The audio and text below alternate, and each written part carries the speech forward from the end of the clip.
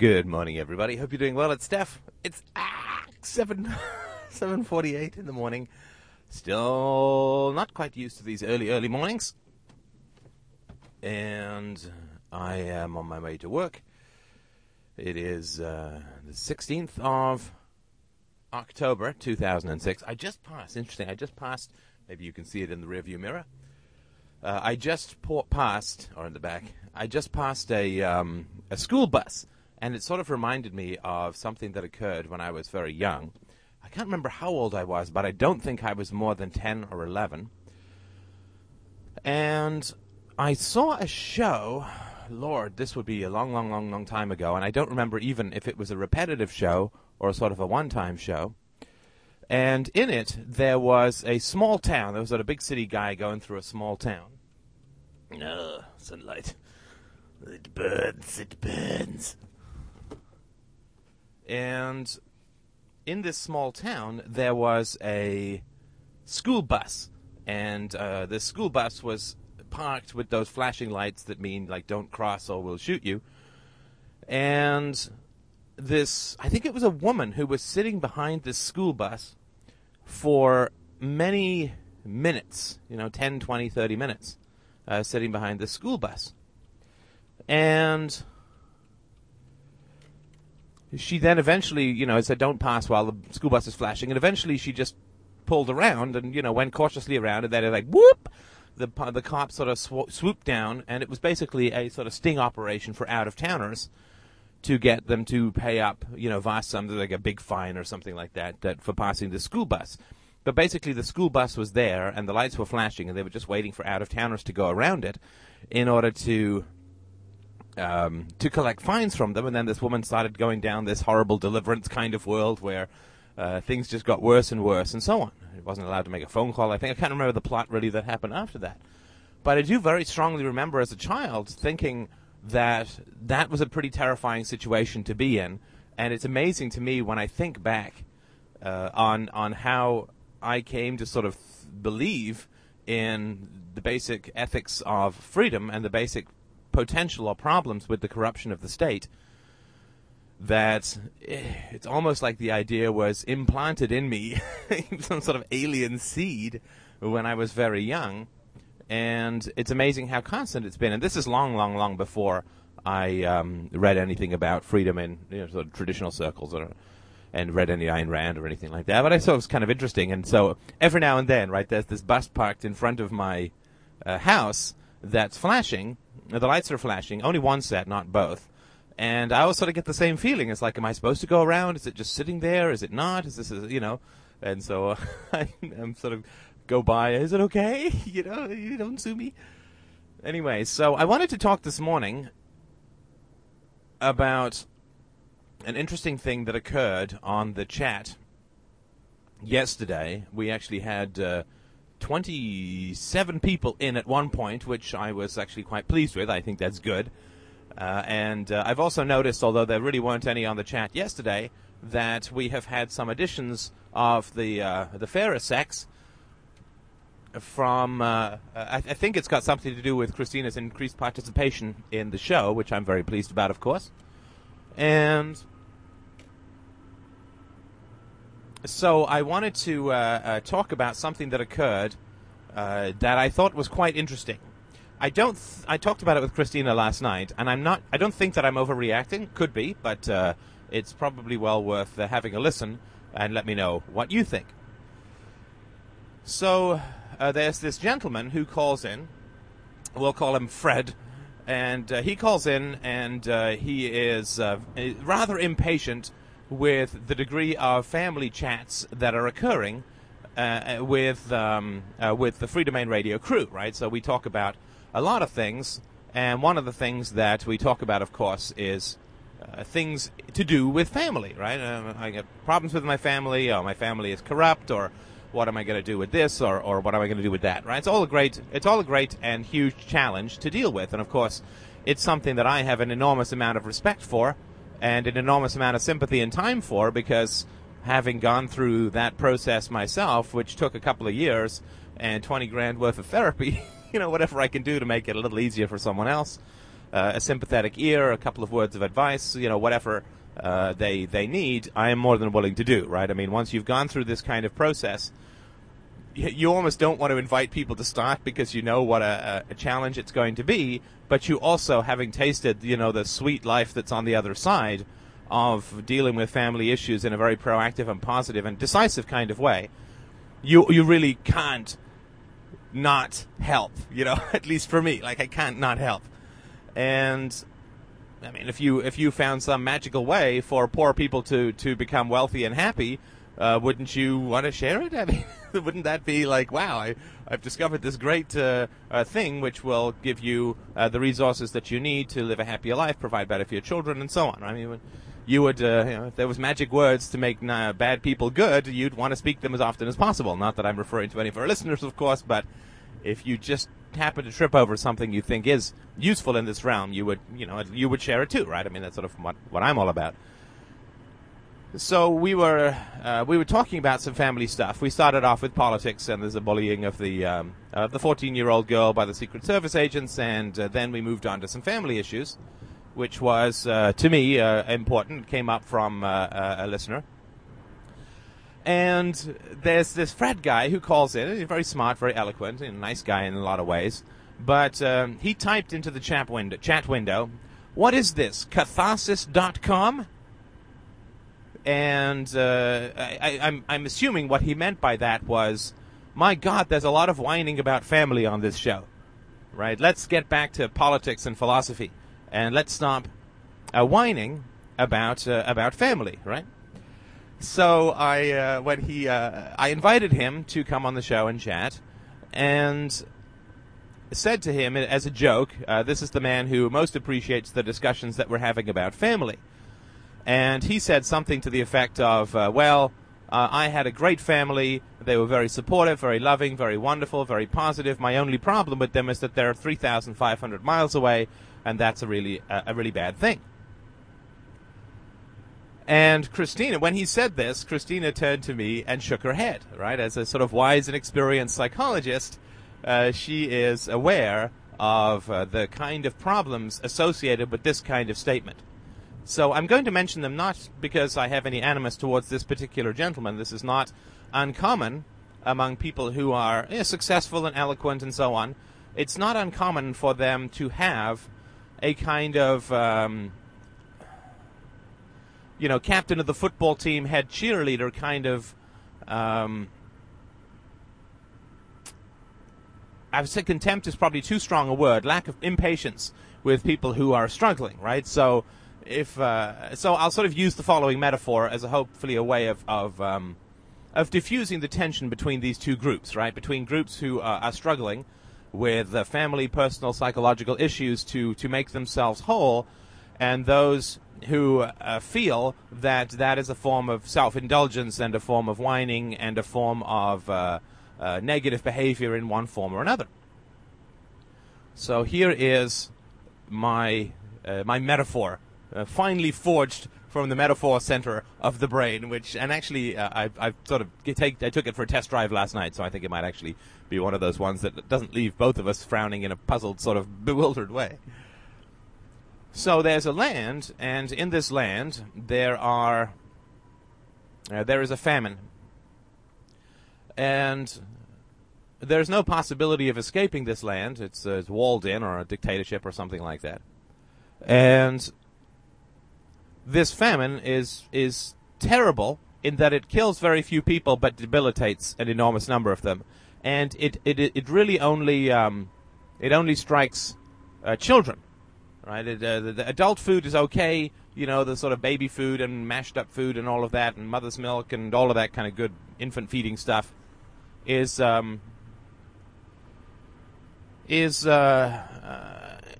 tainted or corrupted in some manner, and so the children are very hungry, and they go through physiological changes. They go through physiological changes because of their lack of nutrition, lack of protein, and so on, lack of carbs. And what this means is that the children grow up stunted. There are direct, measurable physiological changes to their bodies. They grow up stunted. Now, there are a small minority a minority of the opulent who have enough to eat, have more than enough to eat, who are well fed. And they claim great knowledge and great wisdom, and almost completely unconsciously, they feel superior. And it's almost impossible not to feel superior when you are a young, well-fed, well-exercised, well-educated boy, and you're strolling through the streets of this town in this land, and all the other boys are kind of rickety and stick-armed and hollow-eyed and not as well-educated and definitely poor and certainly malnourished. It's hard not to feel proportionally more healthy. It would require an extraordinary leap of empathy for a child not to feel this, the sort of well-fed child.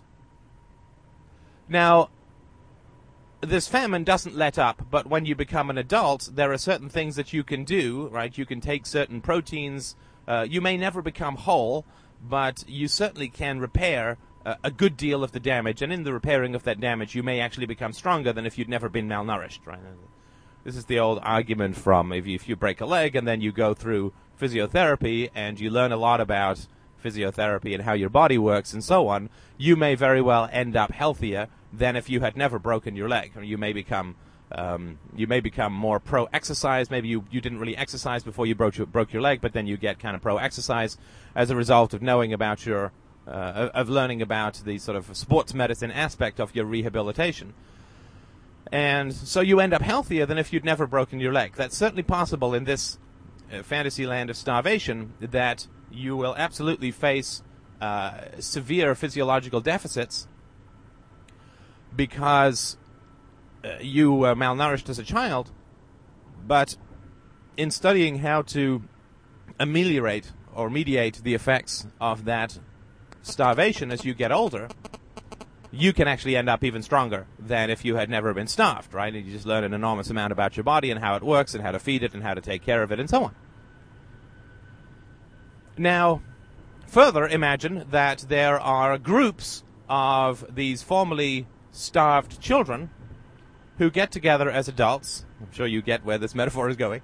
There are groups who get together to talk about the best ways to alleviate or to reverse the damage that was done through malnourishment as children.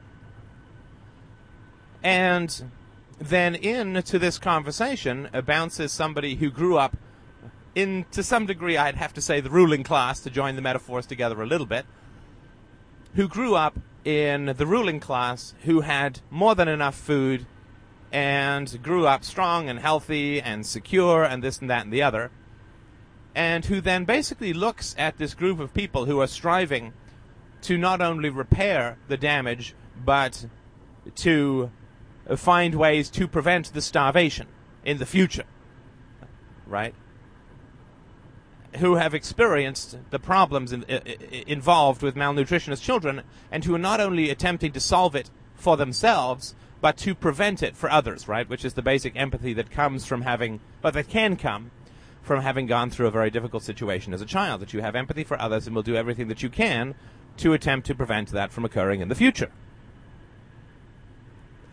And this well-fed child who grows up into an adult bounces into one of these conversations that is occurring between these people who were heavily malnourished as a child and are seeking ways to mediate the problem and prevent starvation in the future. And he says, "You people whine a lot. You people sure do whine a lot." Now, if you kind of get the depth of that metaphor and its relation to a wide variety of other things, then you can sort of understand why Christina turned to me and shook her head when our good friend Fred said on the Skype chat yesterday that he had a wonderful family.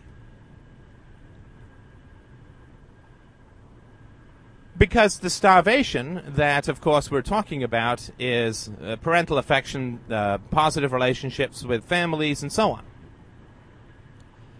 Now, if you did have a family that was wise and good and moral and virtuous, then I would think that one of the first things that they would do as you got a little bit older as a child would be to impress upon you how incredibly fortunate you had been relative to everyone else in the world. Even if you don't like the first world view of things and feel that everyone in the first world has these wonderful childhoods, then at least look at the other worlds, right, the third world, and so on, and recognize, we're really lucky to be born in the West, right? Who would I be if I'd been born in Saudi Arabia? And it really wouldn't matter fundamentally whether I was born in the gutter or as one of the sons of the 5,000 princes. I would be utterly corrupted. I would not be able to resist. It would be, nobody does. We just look statistically, nobody does. And I doubt that I strongly doubt. I think I would be more miserable than most by being corrupted because I have a pretty sensitive moral nature, but I absolutely do not believe that I would survive that process. So the first thing I think that a really good family would do, if they are a really good family, and of course when I have kids that's going to be my approach when they get older, is to say, yes, we're teaching you sort of rational ethics and we're teaching you how to really enjoy yourself and feel rooted in your senses and have a great time, and but you have to recognize how rare this is. And I think that it's very, very important to retain your empathy for those who are not blessed with your unearned advantages. That is very important, to retain empathy for those who are not blessed with your unearned advantages. You didn't earn being born into this family. You didn't earn being born my son or my daughter. So you can't think that you're a better person because you were better raised. You can't think that the fortune that you have inherited, and of course there's a metaphor which we can use in a moment about physical fortune, you can't imagine that because you were fortunate enough to be raised well, that makes you a better person. I do understand that being raised well will make you a better person, like you will probably have an easier time being moral than somebody who was raised really badly. Just statistically, we can see that borne out pretty well. But the fact that you have an easier time being moral should make you humble and grateful, not arrogant, cold, and superior. It's a very, very important thing to understand when you are dealing with those who claim that they have no problems because their family was so wonderful, and the people who do have problems are kind of whiners. Obviously, the vanity and arrogance that is associated with that statement would almost take God's breath away. If you and I and a group of other people, to switch metaphors for a moment, were born dirt poor and were striving to create jobs, start businesses, add wealth to the world, to surmount our initial circumstances, if you and I were born dirt poor, then we were meeting with a group of other people also born to varying degrees poor or, not necessarily rich. And we were figuring out the best ways to get educated, to get careers going, and so on. And somebody who was born wealthy came in to our conversation and said, "My God, I can't believe how money obsessed you people are. It's so easy to make money. You're making it way too hard. It's not this complicated." Well, I think that it would be fairly reasonable for us to turn around and say, well, sure, I get that it's easy to have money if you inherit the goddamn stuff, but if you don't, maybe you'd like to leave us with dealing with our issues that are real, rather than imposing your values and thinking that you're such a wonderful businessman because you happened to inherit some money, right? I mean, I think it would be a lack of empathy, a vanity, and a kind of cold superiority, and very much a hierarchical, top-down kind of I'm better than you kind of situation, right? Why are you people so obsessed with making money? Money is very easy to possess. Money is very easy to make, right? Because the great danger with people who inherit money is they think that there's some virtue in that, right? They think that that makes them a better person, because it's like people who are born good-looking, or people who are born with particular talents, or people who are born very intelligent. These are all accidental gifts from nature that you do nothing to earn. Right? And yes, it certainly is the case that if you're born intelligent and you work very hard, then you will achieve things. But let's not forget that there are lots of people who work very hard in the world who don't achieve things, and it's not necessarily through any fault of their own. Lots of people take singing lessons and want to be singers, and the Pavarotti ends up like, I don't know, the best singer in the world, or whoever you think it is. And it's not because Pavarotti worked harder. In fact, Pavarotti probably worked less hard than somebody who was second or third rate, because Pavarotti just has the physical equipment. And being in mere possession of the physical equipment is not a virtue that you've earned. It's just something you inherit. So yeah, absolutely. If you're born very intelligent and you work very hard, then you can get graduate degrees and you can do well in business if you deal with the emotional side as well. But actually, you don't even have to deal with the emotional side. There's lots of talented people in business who are deranged emotionally. But it's no virtue. I mean, that's for sure. I mean, it's no virtue to possess intelligence and talent and verbal skills and good looks, and it's certainly no virtue to have been born into a family with money, means, history, status, education. That's a pure accident. And the degree to which it is tempting to substitute historical accident for personal virtue is very high. I don't know, I think I mixed up that sentence, but you know where I'm coming from. It's almost inevitable, in the absence of strong intervention, for somebody who's born good-looking, from a upper-crust family, intelligent, all of these things, and with access to resources, money, somebody, maybe your father is a PhD professor. I mean, that tends to run in families, although that's certainly not true all the time. But the degree to which people mistake those opportunities and those capacities for personal virtues is really, really quite astounding. And that's why Christina turned, and it's one of the reasons why Christina turned and shook her head when this guy said, I had a great and wonderful family. They were very supportive and very wonderful. Well, that's kind of narcissistic, if you don't mind me saying so. Because your family certainly didn't help you understand how lucky you were. In other words, your family hid all of the natural inherited advantages that you had, and in so doing, they inculcated or fed a kind of vanity and a kind of coldness and a kind of non-sympathy, non-empathy. It basically is the equivalent, and I hate to put it this sort of baldly, but it basically is the equivalent of the kid who grows up in the ruling class family of a land in the grip of a famine who is well fed, of his family saying to him, look, you get food because you're a good boy. Only the bad boys don't get food. We have resources because we're good people.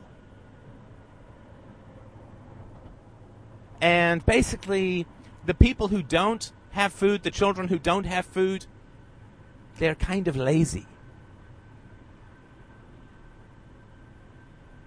Their parents just don't really care about them in the way that we care about you, because otherwise they'd go get them some food.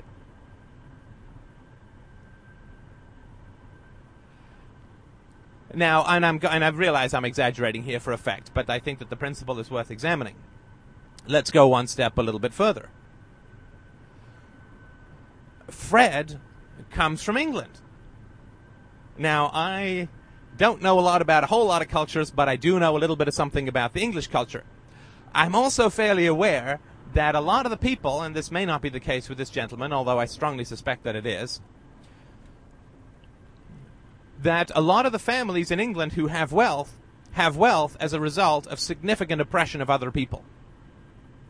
I mean, aristocracy, right? I mean, it's certainly that was the case in my family, that my family's historical wealth arose, and opportunities and so on, right, arose from enormous and significant and vile oppression of other people, right? So my family were aristocracy who owned significant tracts of land in Ireland, and I'm sure, worked the peasants into oblivion and stole from other people.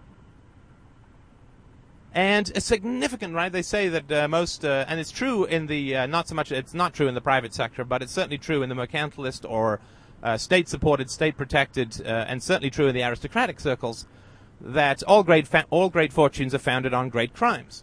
And people become very rich through manipulation of state power and brutalization of the poor in history almost exclusively. With the exception being those who made great wealth in the free market in the post-industrial revolution situation.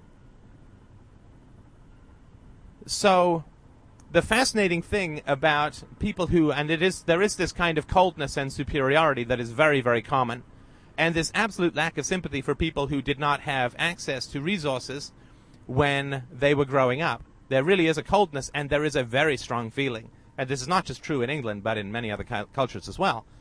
Like, the more mercantilist the culture, the more brutal the culture, the less sympathy the ruling class has, of course, I mean, almost by definition, for those that they are exploiting or have been exploited in the past that has resulted in their wealth and opportunities and education and so on. But I do know that in my family history, there was a lot of landowning, right? And of course, did we earn that land? No, of course not. We were granted that land from the crown, from the British royalty. And we were granted that land in order to squeeze, exploit, and destroy the peasants so that we could hand over all of the goodies we were pillaging from these poor, wretched people to the crown to pay for the soldiers to go and kill people who didn't pay their taxes. Right? That's the reason this guy can't see the brutality of the state. Right? What do you think his family fortune is founded on? I'm betting, though not proving, of course. So, this is a very, very important thing to understand, that the implicit statement that is made by those in power to their children, sometimes it's explicit, but most times it's implicit, is the following. You have resources because we are more moral. You have resources, and you have food, and you have education, and you have opportunity, and you have security, and we have wealth because we're better. That's really the meta-statement that's going on. And, of course, that results in an enormous amount of vanity, right? I mean, of course, a lot of the people in the upper crust are fairly good-looking, right? Because they stole money from the peasants, and so they had enough money to be able to take their pick of women, and, of course, they generally would choose attractive women, the most attractive women, right? That old song, your mama's rich and your daddy's... Oh, so your daddy's rich and your mama's good-looking, right? And from Summertime, George Gershwin. And so, of course, these people are going to be more attractive, on average, than the general population, because they, through their exploitation of the poor, they were able to get more attractive wives, which generally results in more attractive. When you look at look at Charles of the British family fame, right?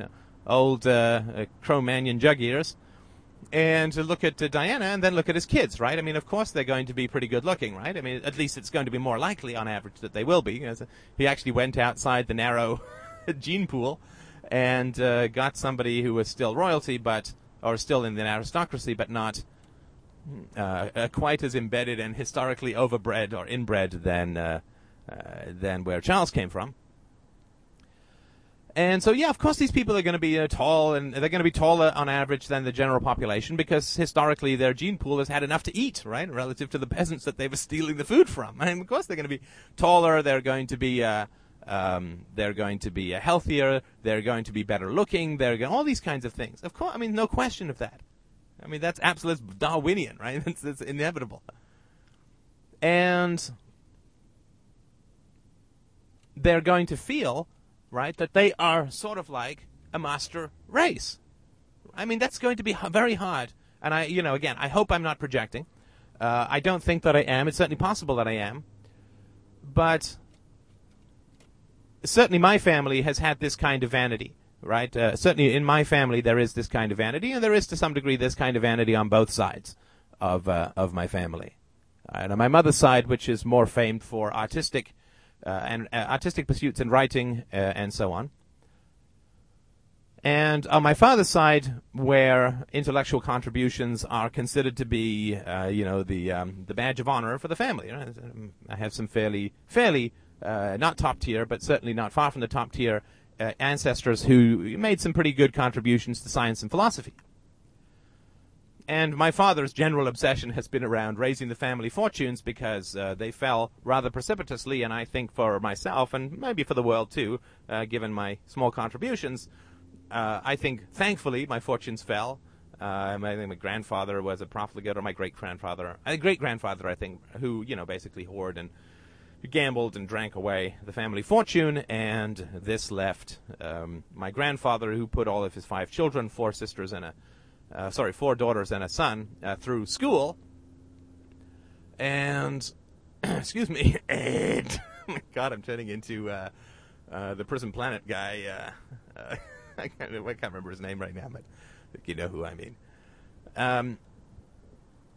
But this obsession with regaining sort of family honor and family fortune and so on, to me, is really quite remarkable, right? And this is sort of the fundamental moral error and moral horror that these kind of aristocrats live with, right, or have historically, which is that my father believes, like with all of his heart, which is not to say very much, right, but my father really believes that the family fortunes were good, that our family was up and noble and honest and good when we were exploiting the peasants, stealing the crusts of bread from starving people, that we were good and up in status during that time period of our family history. But sadly, now that we actually have to work for a living and contribute and don't get to use the violence of the state to fatten our purses at the expense of paupers, that our family fortunes are down. Like, he genuinely believes this. That we held more honor when we stole from the destitute than now that we have to work for a living and produce something of value in voluntary exchange. It's absolutely astounding that he feels that it's a deviation from honor to not steal from poor people. Amazing. Just amazing. But of course, this is the kind of coldness that is part of the British upper crust. You can definitely see this. I mean, just look at the Queen's reaction to Diana's death. I mean, there's lots of things about it. I mean, who cares really about the inner life of parasites, especially of that particularly egregious variety? But I think it is important to understand that there is this polarity in society. I think I'm certainly no Marxist, right? So it's not necessarily entirely devoted to class. But there is this polarity in society between the given and the not-so-given. I was going to say the haves and the have-nots, but that is not subtle enough, because lots of people become haves by giving to others, right? The basis of capitalism, free exchange of goods and values, means that you become rich in a free market situation by providing value and services and efficiencies to others, right? So you take through giving in capitalism, right? I mean, that's the basic point of sales. I mean, give me $1 million and I'll give you back $3 million in a year, or save you $3 million. So I don't want to say the haves and the have-nots, because that's a ridiculous snapshot without any sense of process of where these things and these monies came from. But the fortunate and the unfortunate, maybe, but even that's a tough thing tough way to put it, because there is, was I fortunate or unfortunate to be born into the family that I was born into? Well, I wouldn't really say that there's no possibility of anything else, right? There wasn't like a soul floating around that happened to, drop off the dangling godlike umbilical cords just when I happened to be over this particular family's crib, right? There was no me prior to my creation biologically through this family. So there was no other. There is no me except in this family. So it's hard to say even that it's not, that it's unlucky, right? Because there's no real possibility of anything that's an alternative. And if somebody jumps out of a plane, it's not unlucky that they hit the ground. I mean, there's no other possibility, right? They may have been unlucky to be accidentally pushed out of a plane, but once they're out of the plane, it's not unlucky that they hit the ground. That's what I'm getting at. So I'm not going to say that I have a really good term for it. But the vanity of the lucky, and in a sense the guilt of the unlucky, is a very fundamental divide in society. And it really does keep the unlucky down and keep the lucky unsympathetic and unempathetic. Because the lucky obviously genuinely believe that, like they say with pride, I had a good family, and they don't say, and I'm so sorry that you guys had bad families, because I know how many there are out there. I know that I didn't do anything to earn my good family. So, with all due sympathy for those who were starving, I was fortunate and totally lucky enough, and did nothing to earn it, to have enough to eat in this land of hunger. And yes, that made me taller and stronger and healthier and so on. And I'm not going to be guilty for that, because that was the environment I was born into. But I totally have sympathy for the bad fortune of where you guys happen to get born. And I would say, to some degree, I think, and this is really where the fundamental moral issue comes down to, I would say that the world, ethically, I'm not talking about any redistribution of resources, of course, but the world, morally, would be a much better place if those who were well-fed as children had sympathy for those who were starved as children, and thus would do something to hold out a sympathetic hand, and maybe that would do quite a bit to turn this thing around as far as the power structure goes. It's very fundamental, of course. It is the fundamental characteristic of the ruling class that you simply cannot have sympathy for those you're exploiting. I mean, you simply can't have a ruling class. And, of course, I'm not just talking about the British aristocracy here. Right? You've got the political aristocracy in America and just about every other, quote, democracy in the world, right? I mean, but it's absolutely essential and fundamental to maintaining your power as a ruling class that you do not have sympathy for those you're exploiting. And the best way to do that, the best way to ensure that that is going to occur, is to make the children feel that they are superior for accidental gifts of nature and accidental biological coincidences. I was born here, not there. Because once you can get children to place their self-esteem on accidental and vanity-based characteristics, or accidental characteristics, then they get a great deal of vanity, and they get a false self that is firmly planted on accidental characteristics. It's unstable, it's vain, it's accidental, and it's considered to be virtuous, right? So once you get people to believe a false argument for morality, either way, either that they're good or that they're bad, based on accidental characteristics and not personal and earned virtue, then you destroy empathy. You destroy sympathy. You can't have empathy for the less fortunate if you believe that you are better somehow for being more fortunate. You simply can't. It's totally impossible. Because the moment that you have sympathy for the less fortunate, you realize that you have no virtue for being more fortunate, and that destroys your entire false self-esteem, quote, self-esteem. Right? It punctures vanity to recognize how accidental most of our characteristics and circumstances are. It doesn't mean you can't have self-esteem, but you've really got to earn it by being a good person, and being a good person fundamentally means having sympathy for those who did not have your gifts. Accidental gifts. I mean, that's true for me as well, right? I mean, I happen to be a fairly good speaker and so on. I didn't earn that. I mean, yeah, I've worked hard to sort of expand my knowledge and this and that, but so have lots of people. And lots of people who are far smarter than me about libertarianism. They may not have this sort of gift of the gab thing to whatever degree I have it. But it certainly doesn't mean that I am somehow better Good heavens. I mean, that's just accidental gifts. Right? It's like saying, oh my God, I'm a bad person. I'm a lesser person because I'm bald. How ridiculous would that be? Right? I mean, although you do see quite a bit of that stuff floating around, right? Insofar as people will say, to some degree or another, that they are better because they are, oh, I've got nice hair, and so on. I'm so sorry. I'm looking for my parking card, so I'm not going to pretend to retain my concentration. Thank you so much for listening, and we'll talk some more this afternoon. And thank you to those who've tossed some donations in my way. I massively appreciate it. And I certainly look forward to more donations. You can sign up either for one-time donations. You don't need a you don't need a PayPal account. You can just put it on your credit card. I'll pay all the transfer fees. Or sort of more beneficially, or most beneficially for me at least, you can sign up for monthly donations, which would be massively appreciated by me. Thank you so much for listening.